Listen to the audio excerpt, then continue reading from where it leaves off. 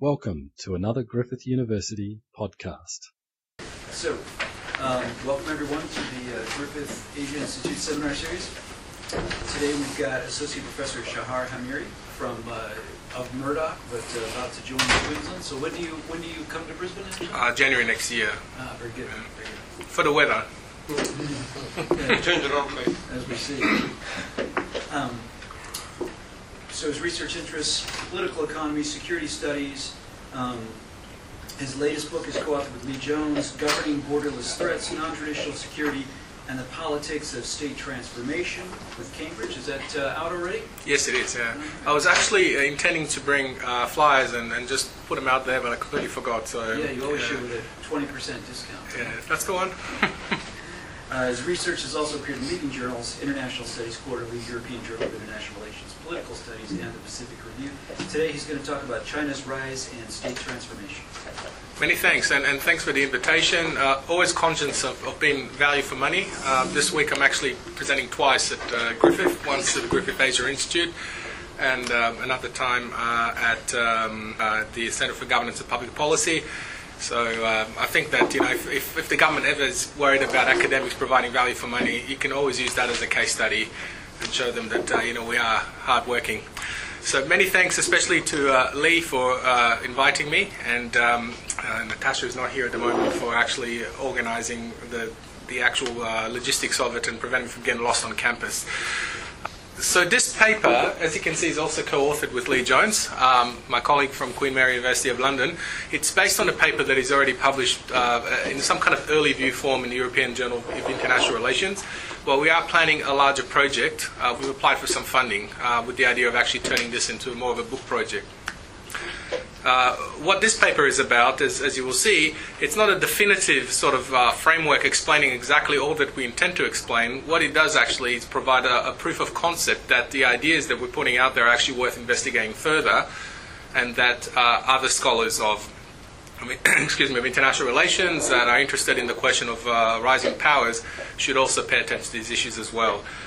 So there'll be quite a lot of black holes in there and all sorts of areas where we need to go a little bit further, and I'm sure you pick up on some of those. So just to begin the presentation proper, I'm pretty sure that unless you've been hiding under a rock for the last 20 or about 20 years, the phenomenal rise of so-called new powers, rising powers, sometimes captured by the term BRICS, sometimes other countries are involved as well, but predominantly countries like China, India, Russia, Brazil, sometimes Indonesia, has spurred a massive literature in IR and international political economy as well, sort of seeking to understand what the implications are of this perceived change in international politics. The big question that this literature tends to ask is, what does their rise, especially in international relation, what does their rise mean for the international order, and especially for the US-dominated international order? China has been the main focus of this literature, although there's quite a large literature looking at the other so-called rising powers. I think it's fair to say that China has been the main case study in that literature because it is seen conventionally as the main country that is actually capable of replacing, at some point perhaps in the future, the United States, at least in East Asia. Therefore, a focus on China as a way into the broader debate we feel is justified because the question of rising powers is really one that focuses on China, and this is why we decided to focus on China with the aim of maybe down the track look further than that when we have capacity to do that as well.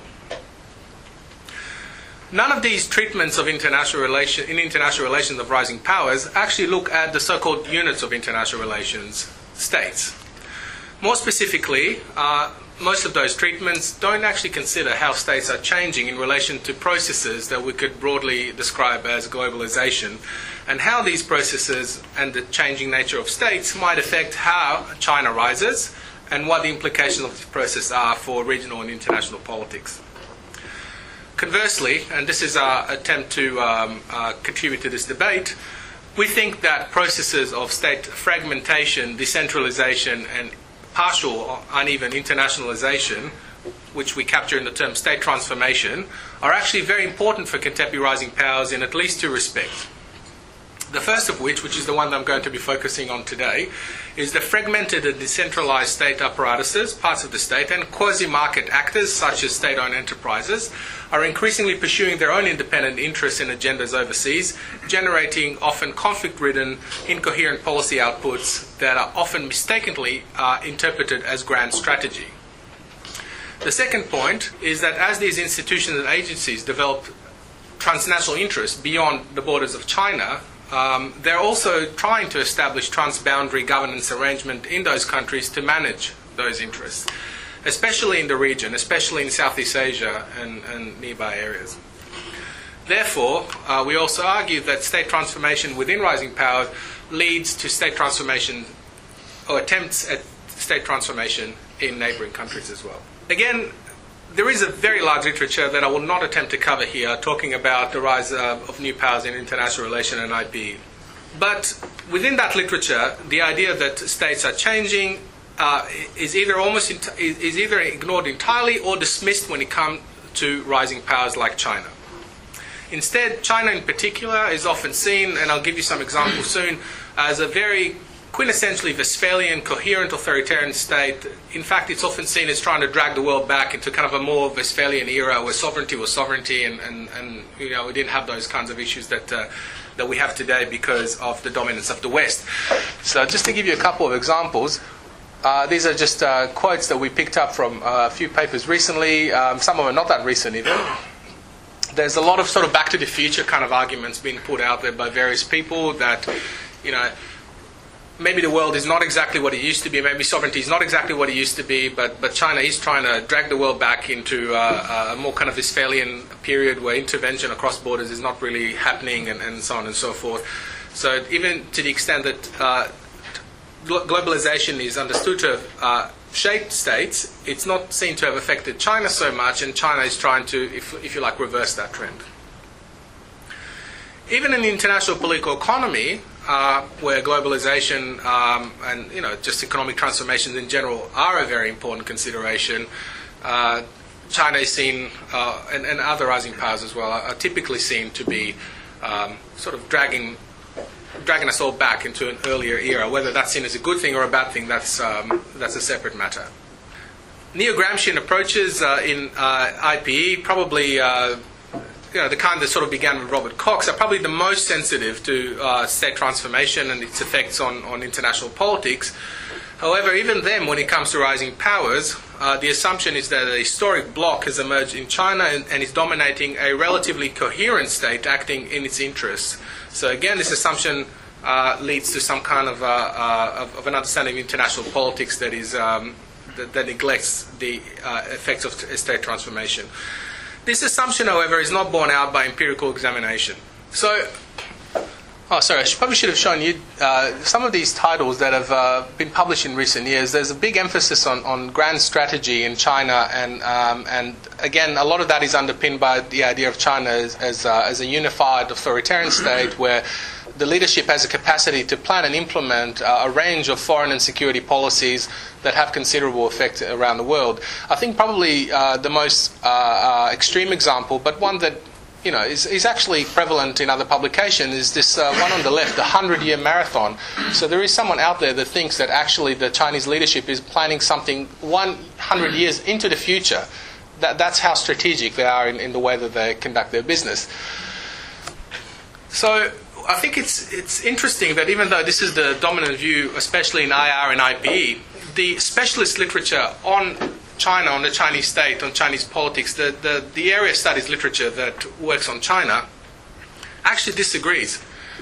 And most of the work conducted by sinologists, if you want to call them that, has long emphasized China's fragmented authoritarianism. So what we're trying to do in this paper is actually to bring this work to bear on the debate in IR and IPE, and actually to demonstrate, as I mentioned before, that considerable fragmentation, decentralization and internationalization of the Chinese state have actually occurred, and that this has considerable effects on China's security and foreign policies, and that this needs to be examined further, and that contemporary debates in IR about the nature of rising powers need to be reworked accordingly. So before I get into China specifically, just to give you some kind of definition about what we mean by state transformation, So our work is broadly premised within a particular branch of state theory, originally associated with the work of Gramsci, but later on developed by scholars like Poulantzas and especially more recently Bob Jessup. And what that literature tells us about the state is not a thing, it's not just a set of institutions and agencies, it is actually an expression of social power. It's a social relation. And contested social and political relations within the state will find their expression in the state's institutions, and as these relations change, so will state institutions and how they function change, and that will obviously have some reflection on the state security and foreign policy. So in this way, if we define state transformation based on this definition of the state, its transformation is in part referring to a transformation in those relationships that underpin how state power is actually exercised. And specifically, it means shifts in the rationale for how state power is being used. They can be ideological shifts. Also, where state power is located, what parts of the state it's located. For example, in the West, we've seen that increasingly state power is located outside of the reach of representative institutions. In China, obviously, this process has different manifestations, but this is what we're referring to. And what kind of actors are exercising state power? Specifically, in the context of this particular era that we're looking at, this is a broad definition for state transformation that could be applicable in different historical periods. What we've seen especially that it takes the form of increasing fragmentation, decentralization, and some internationalization of the state. And that is in part because of the effects that processes of economic globalization have had on states. But not just because of that, because increasingly attention to transnational security issues is driving processes of state transformation as well. If you like, we see this process of transformation. We see a transformation fundamentally in how state power is expressed, in whose interest and against whom. And this also comes from an assumption that state power is not going to be entirely coherent across all of the state apparatus, and it could be exercised differently depending on who's mobilizing in different contexts and in different parts of the state. So this is not an original idea. This whole work on state transformation is actually well covered in political science, in state theory, in political economy. But as I mentioned before, it is very rarely applied in the context of rising powers. It's very rarely applied in general in non-Western context. I think that I'm one of a handful of people that have actually done that because of these assumptions that even though it might have happened in the West, it's not actually happening in these other parts of the world where states are seen to be more traditional, more Westphalian, if you like. But this is not the case in China. So state transformation in China is driven largely by a contested and uneven shift from state socialism to state-led capitalism since the 1970s.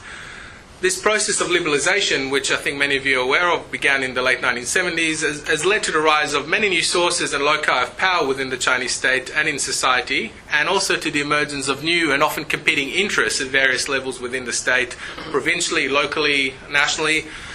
That has also accelerated trends of internationalization of parts of the state. So I'm just going to go through some of these processes here fairly briefly.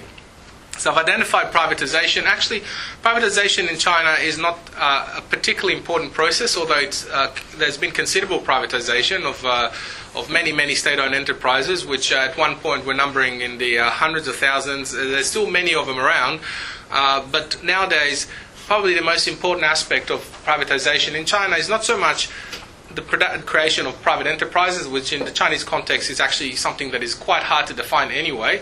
It's more about the consolidation of very large state-owned enterprises and their corporatization, which in some cases at least led to the creation of corporations that are operating quite autonomously from various ministries. So if, for example, in the 1980s, state-owned enterprises used to be directly governed by ministries within the Chinese state, by 2003, for example, a regulatory agency was created that was overseeing their operation at the national level. And of course, there's a lot of different manifestations of it at the provincial and local levels where there's a lot of state-owned enterprises as well. I think it's fair to say that state-owned enterprises have played a very big part in China's sort of arrival on the world stage as a major investor. In fact, something like 90% of Chinese outbound direct investment is done by state-owned enterprises, and many of them are those very large ones at the national level. There's also been considerable fragmentation in the Chinese state. From the 1990s, again, piecemeal reforms have tried to turn central ministries more into coordinating ministries, sort of approximating what people in political science call regulatory state systems. So rather than having direct line control, coordinating a whole range of different agencies. The result has been considerable fragmentation and overlap in jurisdiction in many areas. So if we take China's oceans and energy policy, each of those are overseen by something like 11 different ministerial level agencies. Okay, so there's considerable fragmentation in these very discrete areas.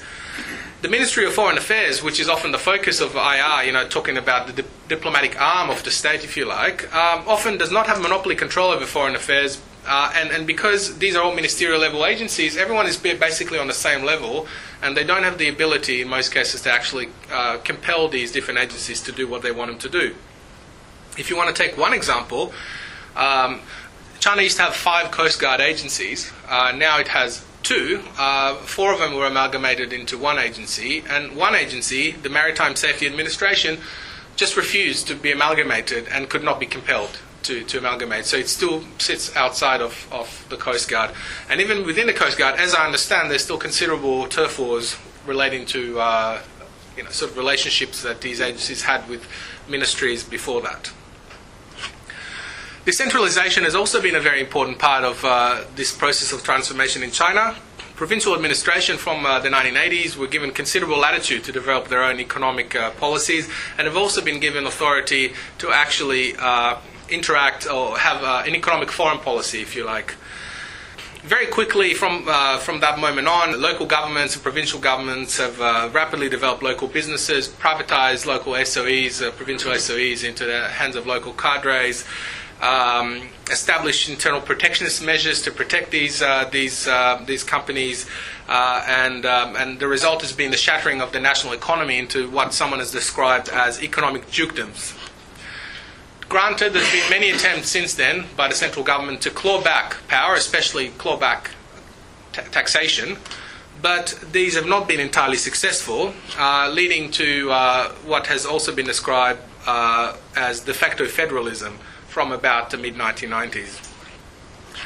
Again, provincial governors rank alongside national ministries, and therefore they don't have, the national ministers do not have the capacity to compel them to do anything that they don't want to do. And we definitely see that the interests of local or provincial and national leaders and party cadres are often at odds. And even when commands are given directly, sometimes because the implementation is done at that level, the implementation actually differs quite dramatically from what the intended outcome was to be. In some of the case studies that I'll discuss later, you'll see that, I think, reflected quite clearly. Finally, the process of internationalization of parts of the Chinese state, or at least uneven internationalization, it's been highly uneven, has also been quite important. And it's especially seen in the work of some regulatory agencies at the national and subnational levels, but also in how state-owned enterprises work as well. What we see is that some of these actors promote considerable compliance with international governance systems, while some formerly domestic entities have actually acquired domestic governance functions beyond China's borders. I think that it's really important to bear in mind that a lot of the time internationalization is used as a mechanism actually within the state for driving certain agendas and marginalizing others. So one good example for this is the process of China's accession to the WTO, which was heavily driven from the Ministry of Finance, heavily resisted by other parts of the Chinese state because of the way that the liberalisation would have affected their own interests, leading to highly uneven compliance with the WTO rules as a result. And there's some other examples that could be given here as well. The process of the renminbi internationalisation is another example for this, where there's been considerable struggles within the state, where internationalisation was used as a mechanism for trying to apply pressure on other interests within the state. None of this, and this is where I think our project needs to go further, none of this is to say that these processes have happened uniformly or coherently across the state. This is a highly contested and uneven process, and there's certainly been a lot of attempts to try and claw back authority from the centre to re-centralise issues. Especially in recent years under the leadership of Xi, we've seen quite significant attempts to try and recentralize power, including through the establishment of Politburo Working Group on Foreign Affairs, through purges, of course, quite famously in recent years. There's been an attempt to try and deal with people through the disciplinary processes of the party. And indeed, the party is one of the ways in which, because all of those elites are members of the Communist Party of China, the party itself serves as a mechanism for try to produce some kind of coherence within the state. But I think we shouldn't go as far as coming to the conclusion, as some people have, that okay, well maybe things used to be messy, but Xi has come in and sorted everything out, because my understanding is that the evidence does not bear that out, and that even the purges had considerable political logic to them in terms of who was in and who was out. And also, some observers with a lot of experience, like Linda Jacobsen, are actually asking themselves whether Xi's overplaying his hand a little bit, and maybe he'll find himself in a bit of a spot of bother in the coming years if he continues to push as hard as he has. And having said that, again, there's a lot of areas where the way that policy goes from the top to the bottom is through including, especially under Xi, is through the use of very vague and kind of grand policy statements, which leave a lot of room for interpretation, which then become an arena for contestation within a whole range of interests. And that's even without actually discussing the issue of implementation, where again, because everything is implemented at a much lower level, implementation can take very different form. So finally, to kind of summarize that part of the seminar, China's rise does not reflect a monolithic state that is pursuing a coherent grand strategy, at least in most cases.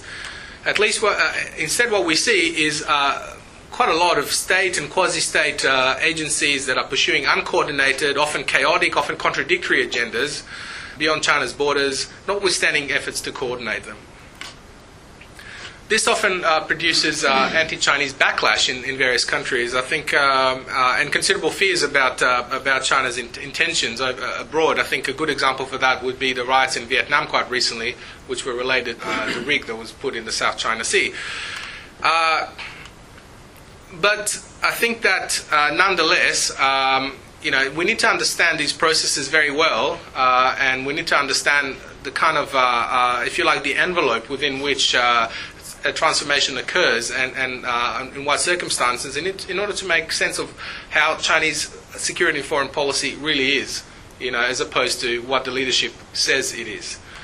So just to give you a couple of case studies in the time that I've got about how this plays out in reality. One is the case of the South China Sea. The other one is Chinese aid in the Pacific. I hope to get to the second one, we'll see. So this is the map of the South China Sea. Again, the issue of the South China Sea has been in the headlines quite a bit in recent times, and it's often used as an example for how a rising China is becoming more assertive and more aggressive in its immediate region. And therefore, as a case study, it speaks quite directly to the key question of debates in IR about rising powers, about whether China's rise in Asia will lead to war, essentially. Initially between China and its neighbours, and later on with other countries. Again, so the South China Sea has been regarded, I think, as one of East Asia's most serious flashpoints. China has repeatedly issued quite vague but quite insistent claims to a vast oceanic area, the so-called 9-dash line. So you can see that there. The 9-dash line is the red line. Okay, the UN Convention on Laws of the Sea, UNCLOS, is the blue line. So the blue line only talks about exclusive economic zones 200 nautical miles around islands. That's what the UN Convention actually says, and the Chinese, parts of the Chinese state claim the entire area. Clearly that has led to a lot of conflicts with its neighbours, both diplomatic and less diplomatic over recent years. And again, this move, is the claiming of the 9-dash line is often interpreted, especially by realists, as part of some kind of strategic phase expansion of China in the South China Sea, pushing its neighbours further and further. I think reality is far less coherent. I think if we dig under that, we find that it's not really borne out. The Ministry of Foreign Affairs, first of all, let's start with them. Poor, hapless Ministry of Foreign Affairs don't actually control China's policy in the South China Sea. They are theoretically responsible to what happens in the SCS, but they're largely bypassed by other more powerful actors within the Chinese state, pretty much in every corner. There's a further dozen or so national and subnational agencies that have some jurisdiction in this area, and those include the Ministry of Agriculture's Bureau of Fisheries Administration, China Marine Surveillance, provincial governments, especially the government of Hainan Province, China's Coast Guard, the national oil companies, the People's Liberation Army Navy, and of course the Maritime Safety Authority, administration, which, as I mentioned, is the one that did not merge with the Coast Guard. And all of these different groups are actually vying for some kind of authority and some kind of effect in the South China Sea. On the ground, decisions are made by these various and multiple actors, and as we'll see, this incoherence actually produces fairly risky outcomes. So the Ministry of Foreign Affairs has actually officially ratified the UNCLOS Convention, the blue lines, and in 2002 has also agreed on a declaration on the conduct of parties with ASEAN, again ratifying the same boundaries. But because it is persistently undermined by these other interests within the state, it finds itself often having to make post hoc explanations for what actually happened. Sometimes they're not even aware of what's happened until much later on, when they need to kind of scramble and figure out what happened and how they should respond. The PLA Navy has been for a very long time using the disputes in the South China Sea to strengthen its position within the Chinese state. There's a lot of examples for this, but even as going back to 1995, the Navy seized Mischief Reef that Philippines claims, and apparently this was the price that they extracted for their support for the incoming Premier Jiang Zemin.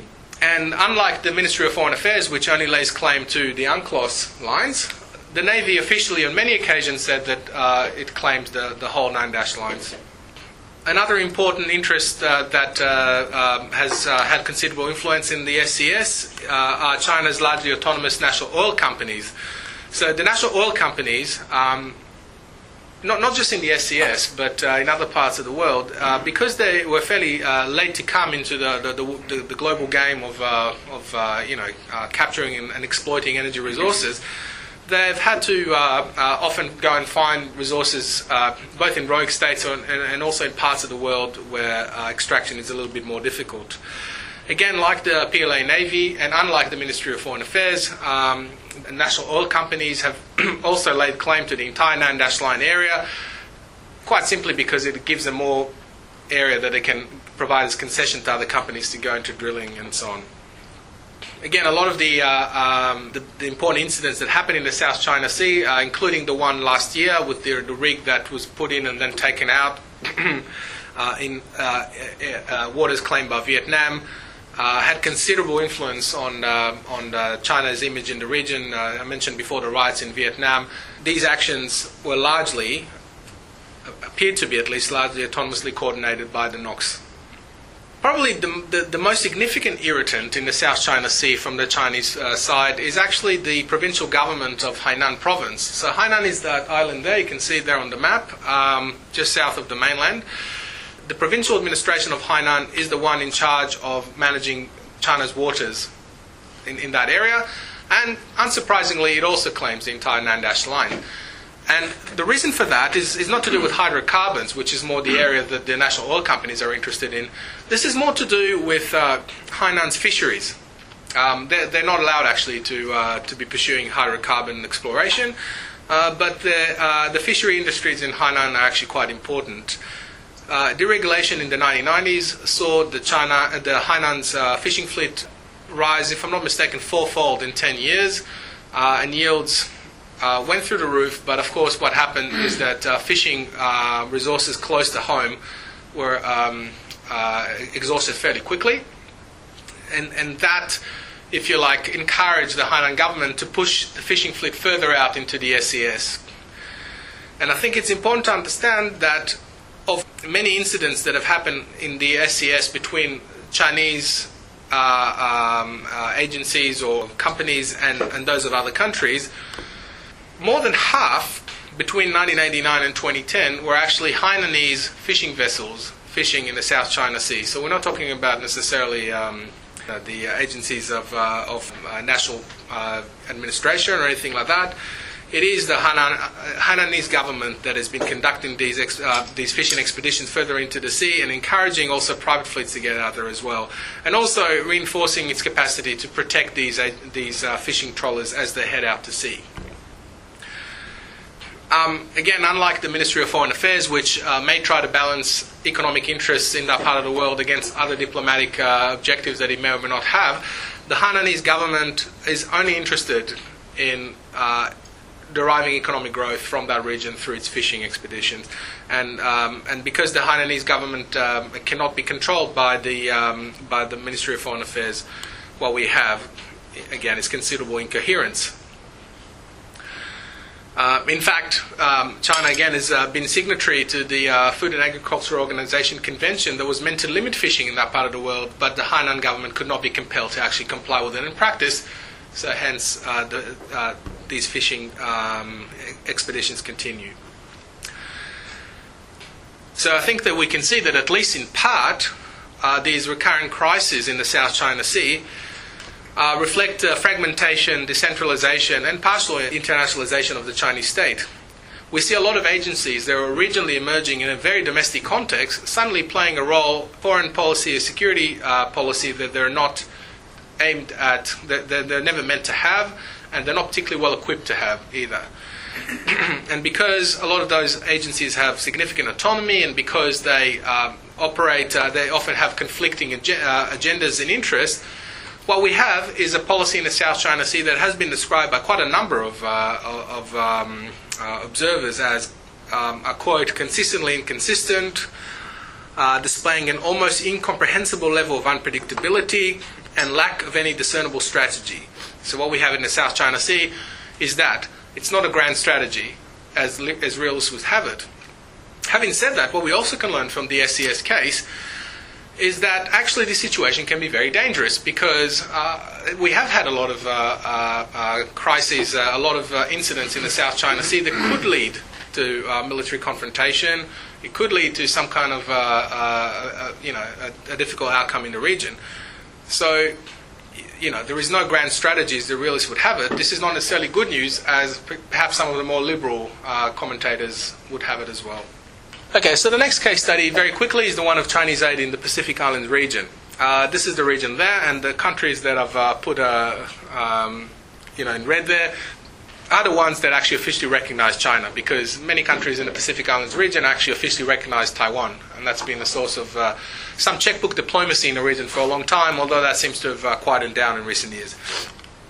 So Chinese aid has, been subject to considerable debate in the literature because of the view, at least in some parts, that China is practicing what has been described as rogue aid. So it's using its aid to prop up military regime, it's using its aid to prop up all sorts of unsavory people and buy friendships in different parts of the world.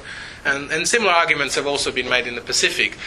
In fact, some people have questioned whether China's rising aid packages to the Pacific. Most recently, there was an announcement in 2013 of $2 billion combined aid and concessional loans, which is not exactly aid, but that's been there as well. Whether it's whether some kind of, again, a hegemonic strategy to replace the US and Australia in the Pacific Islands region as the dominant power.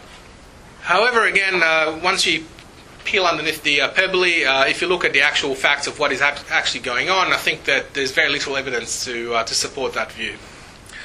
In the Pacific, as in other parts of the world, and that is with the exception of aid designed to buy diplomatic relations away from Taiwan, which has not really been a big issue in that region, generally speaking, Chinese aid is driven from below by commercial considerations, especially of provincial level companies, especially in construction and infrastructure, that are seeking to go out. The way that it works in practice is they head out to the region or to a particular country, talk to a government, would you like us to build a bridge for you or something like that? And the government would say, yeah, why not? We like that idea. And they would go back. This is a very obviously simplified version. Then they would go back and try to use the Chinese aid system to get funding to do that project, which will be delivered by that company with Chinese workers, etc. And the idea is that you do those projects for very low levels of profitability, usually about 1% to 2%. then you get the relationship, you got your foot in the door, and then you can go for more lucrative projects as time goes on. So this is what drives most Chinese aid around the world. And the Pacific is no different. So I've got the example of PNG here to illustrate that particular point. So PNG is the largest recipient of Chinese aid in the Pacific. It's almost 60%, but it's actually less than its population share of that region, because PNG's population is something like 70% of the total population of that part of the world, where populations are very small in general. So some of the arguments made in relation to Chinese aid to the Pacific is that it's related to an attempted resource grab, because PNG has more natural resources than many other Pacific countries, simply because it's a lot bigger. But the only resource investment that a Chinese company is involved in is one nickel mine, which is a reasonably large investment, but most resource investment in PNG is actually carried out by Australian or other American, other Western companies, and there's very little discernible relationship between, the disbursement of aid and resource investment. So in PNG, 13 of the largest 20 biggest Chinese enterprises are actually construction firms, and that is in line with experience in other parts of the world. And most of the investment coming in, as I said, over 50% is actually in retail. So very small enterprises setting up shops and things like that, and that's where a lot of the investment goes in. Chinese aid funds mainly infrastructure projects. Things like university dorms, roads. I mean, that's pretty much where all the money is gone. So it's very hard to look at these statistics and actually see some kind of a relationship between this aid and any discernible strategy as such, beyond just drumming up business for Chinese companies abroad using the aid system. And as for the argument that Chinese aid is politically driven, I think the best example for that is the case of Fiji. And there was quite a lot of, again, hyperbole in the media in 2007, because in that year, Chinese aid to Fiji increased sevenfold. And that was, as it were, the year after the coup in Fiji, where the military seized power of the state. The Australian media in particular was full of stories at the time about how China is propping up a military regime in the Pacific. Again, once you look beyond the hyperbole, the facts don't actually back it up. So all of the projects that were to be delivered by Chinese aid were all agreed before the coup, first of all. Second, the reason why there was a sevenfold increase in that year was simply because the year before was a year where the Chinese premier actually made an announcement that China will be given a certain amount of aid to the Pacific. So it just happened that it released funds and they're available. Pretty much all the projects that were delivered via Chinese aid, but one, which was an e-government project, so helping the Fijian government, computerize its systems, were in construction and infrastructure, which is a recurring theme. Pretty much all of the projects are in that area. What is important, though, is that this aid did have a political effect, and it had political effect not because of what Chinese aid did, was because the Fijian government was able to play it up quite well and tell the Australian government that actually, look, we have new friends now, they're giving us money, there's all this stuff going on, whereas in reality it wasn't really going on. But it kind of fed into a mentality in Australia that seems very dominant in high levels of government, that the rise of China heralded some kind of new Cold War, if you like, in that part of the world. So the political effect of Chinese aid to Fiji did not come out of the nature of the aid itself, which was all in construction and projects that were fairly insignificant, just extending roads and things like that. But it was the fact that the Fijian government was able to actually use that to push back a little bit on the Australian government, which was trying to isolate it in the region at the time. And I think more generally, the increases in foreign aid in China have to be seen, in my view, as part of a broader context of basically a crisis of, if you like, overcapacity in the Chinese economy. So the Chinese economy suffers from incredibly low levels of profitability. Pretty much all investment in recent years has been in fixed infrastructure. This has been the main source of growth in GDP for over a decade. And companies just have very little option, domestically build or to especially build profitably, and therefore the Chinese government at various levels, but certainly the national government, has been keen to promote Chinese investment abroad and get Chinese companies to actually work abroad where they could potentially find more lucrative sources of more lucrative projects. And I think that it needs to be placed in a broader context of initiatives like the Asian Infrastructure Investment Bank, One Belt, One Road, and a lot of other similar initiatives that are all infrastructure initiatives, all of them. And all of them have, at least in part, the agenda of actually allowing companies to escape an incredibly saturated and low profitability market within China. So I think none of this looks exactly like those... Sorry, going back to this. Those kinds of ideas about what is going on. So just to conclude very briefly, I think that today's rising powers, China specifically for us, they don't really look like those rising powers of the 19th century, like Germany, Prussia, Germany, and unfortunately that's the context in which IR theory has emerged. So I think that what we need to do is to develop new frameworks of analysis for understanding how these processes of internal transformation are affecting Chinese foreign and security policy or the foreign and security policies of other rising powers. And I think that from a policy point of view, and I think it's clear that a lot of this has considerable policy implications, as I said before, if there is an assumption that what we have is some kind of grand strategies, then governments react to it in this way, which is not necessarily the best way to react to it. I think the governments, anyone who's interested really, have to understand that there's considerable fragmentation and inconsistency within the state, and need to learn to work in that environment, sort of understand in relation to particular issues, who's there, who's against who, what their interests are, and what kind of more sophisticated forms of intervention or engagement are possible in order to get the outcomes that this actor is after.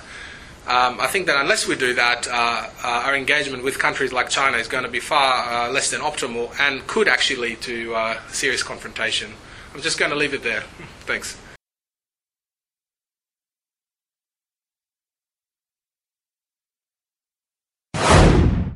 For more Griffith University podcasts, go to www.griffith.edu.au/podcasts.